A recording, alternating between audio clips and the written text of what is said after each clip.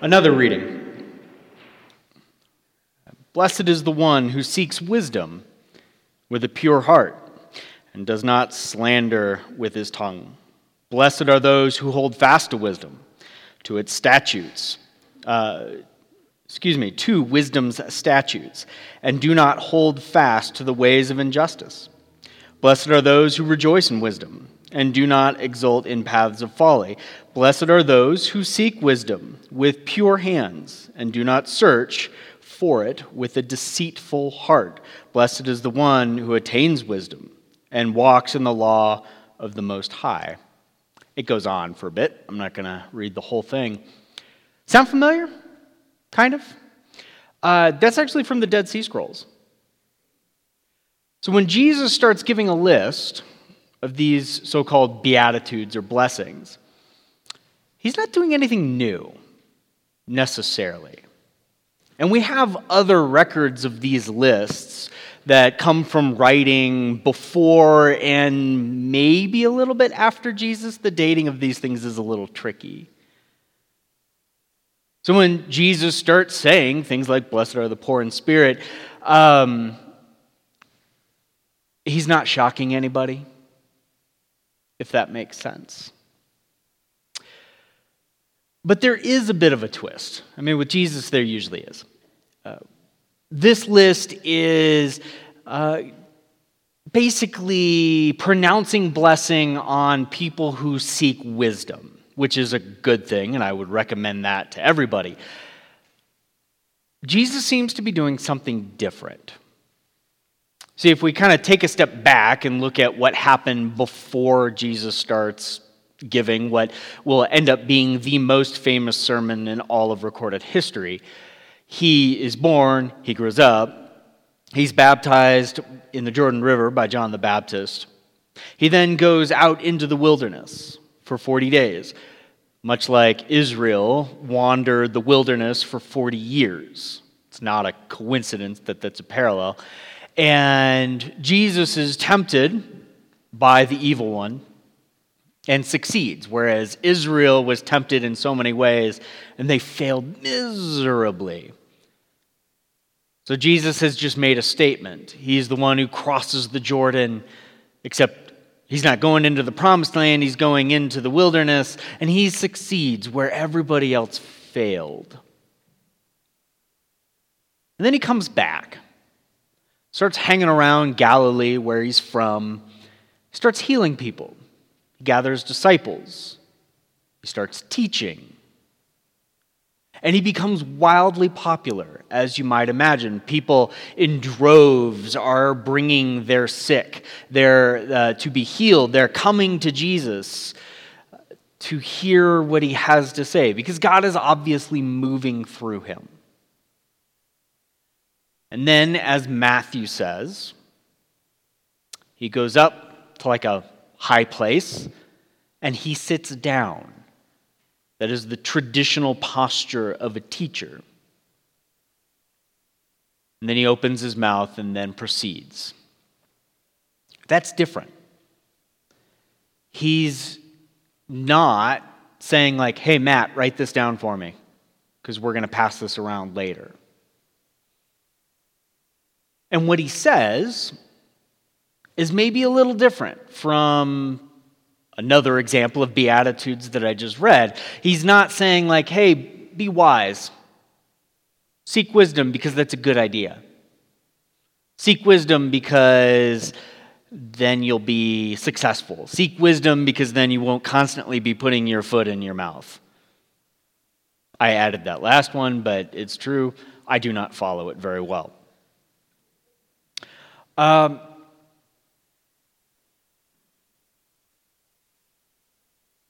Those other Beatitudes are really good advice. And they are. Again, I commend it to you. Jesus doesn't go around giving advice. He goes around and he makes announcements.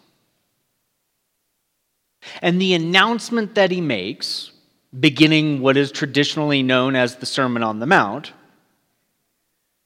is that things are going to be a little different. Now, if you're like a disciple, or you're somebody who's trying to figure out what this Jesus guy is all about, and so you're amongst this crowd, and you see him kind of go up to a high place and sit down and then speak, there's kind of an obvious parallel if you're, 2,000 years ago and you're Jewish. Jesus is acting like Moses, who after, by God's power, leading the Israelites out of slavery in Egypt, he goes up Mount Sinai and receives the teaching from God, what we call Torah, or the law. Teaching is kind of a better word for that. Jesus is acting like Moses now. He was acting like Israel. Now he's acting like Moses. The parallels would probably not be missed if you're, again, 2,000 years old and Jewish. And then he says weird things. Blessed are the poor in spirit. Then if you're poor or poor in spirit, loads of discussion about what exactly that means. Then you are not blessed by definition. Blessed are the meek, the lowly? No, that's not how that works. Blessed if you're mourning? No, if you're mourning, then, by definition, something has gone terribly wrong. Blessed are the peacemakers. If you're a Monty Python fan, that's hilarious, by the way. Then you'll be called the sons of God. Peacemaking. Peacemaking is probably not going to be on your list of qualities if you are very interested in the kingdom of God at that time. And in fact, Jesus is kind of saying that the opposite of the people you would think are blessed are actually blessed. Because at this point in time, the poor in spirit, the meek, basically the people who have had an empire after empire crushing their necks, taxing them mostly to death, they're longing for justice. They're longing for freedom. They're longing for God to act as God has long promised he will. They are waiting for their justice moment, really for their hero, their Messiah, quite literally, to come and bring them the freedom they know that they have been promised. And there have been people who have come before Jesus. In fact, there was one when he was about 12 years old who came from Galilee, where Jesus currently is, and decided now is the time for God's freedom. And he got a band together, and they got really violent. They were not peacemakers. And people got kind of excited, is this God's warrior who's finally come? And then the Romans came in and waxed him, crucified between 2,000 and 3,000 people in one go. That's what the people are expecting. So blessed are the peacemakers. Be real. But again, Jesus is not giving advice right now. He's making an announcement that God has finally acted, and it's not what they were expecting. That's an uncomfortable thought. I would just kind of ask you, when has God I'm going to blame daylight savings time, even though it's just kind of how I'm wired. When has God totally subverted your expectations? And how did you respond? If you felt in your expectations getting totally misunderstood or totally stepped on, if you felt like you came out as the loser in that, it's not that God exceeded your expectations, it's just that it's not what you had in mind at all, you could get angry. God, I expected that this would have worked out because it seemed like you were involved in it. But it did not work out. That was a disaster. It felt like everything fell apart right there. God, what are you doing? You're going to be angry. God, I thought that was the person for me. God, I thought that you wanted me to not have to fight every day of my life just to make it through. God, I thought that this was how you wanted things to be run.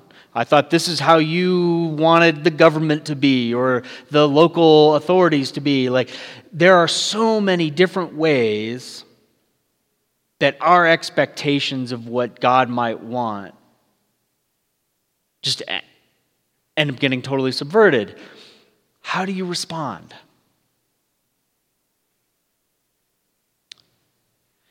The people to whom Jesus is speaking, when he starts saying, hey, by the way, how fortunate are those who are poor in spirit? How fortunate are those who are way low? How fortunate are those who have experienced immense tragedy? They would have heard this with immense joy. Some would have been extremely upset, and they were. They killed Jesus for a reason. But to those who knew what life was really like, Jesus' announcement was good news. It was not expected news. Many wanted, I'd say justice, but really revenge, hence the whole peacemaking aspect. But as it turns out, when you sit within the way God does things, and you allow it like sandpaper to carve off all of those bits of you projecting onto God how things should actually be, the thing that comes out of that, it's beautiful. It's smoother. It's more so how God intends things to be. So today is All Saints' Day. We remember two who have passed away, who are connected with our community. That's honestly, that's a fortunate number. That's a pretty low number for a church this size. And it's important to grieve. It's important to be sad. Every year around this time, it's always a little tricky. I lost somebody who was very important to me in a very surprising, tragic way. And some other day, I'll tell you more about that. But I also find it very encouraging that even though death is always bad, even though it is redeemed by Jesus, and death is sad, and separation is sad, and it's hard to say goodbye, these are the ones who now sit, the process complete. The sandpaper is put down. They're the ones who have a much bigger, fuller idea of what God is doing. They're the ones who now take a step back and can understand, oh, for all the times that it felt like God had let me down, this is what he had in mind. That's an encouraging thought. See, as Jesus is making this announcement, he's subverting expectations. He's changing the minds of the people, trying to get them to reorient themselves with how God is going to do things. And that's hard and it's painful. And if you've lived more than like 2 years, you know how that goes. So I would ask you, what does that look like for you? Where are you right now as life is maybe not going the way you would think it would be? Where is God making this wild announcement about your life unfolding in real time as you realize this is not what I had in mind?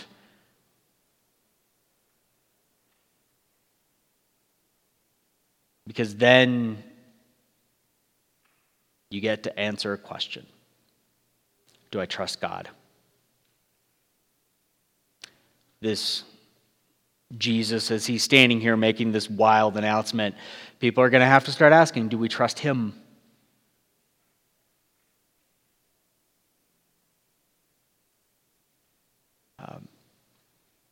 That can be hard, but God is the one who laid down his life for you. He gave his son.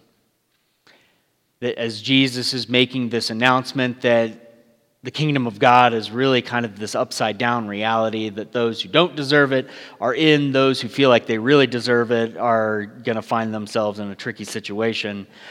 God is the one who gives himself. God is the one who redeems even death. God is the one who, while he may be that sandpaper, he is also marveling at the result that will eventually be your life. All Saints' Day is not, as it turns out, just about those we have lost. It's also about the saints who are alive, and that's you. So my prayer on All Saints' Day for us is that we may recognize this holy divine sandpaper for what it is. That when God does not live up to our expectations, that we know that if Jesus redeems death, he can redeem whatever this is as well. And then ultimately, as painful and strange as it may be, we can in fact trust God. He is the one who gave his son for our sake. Amen.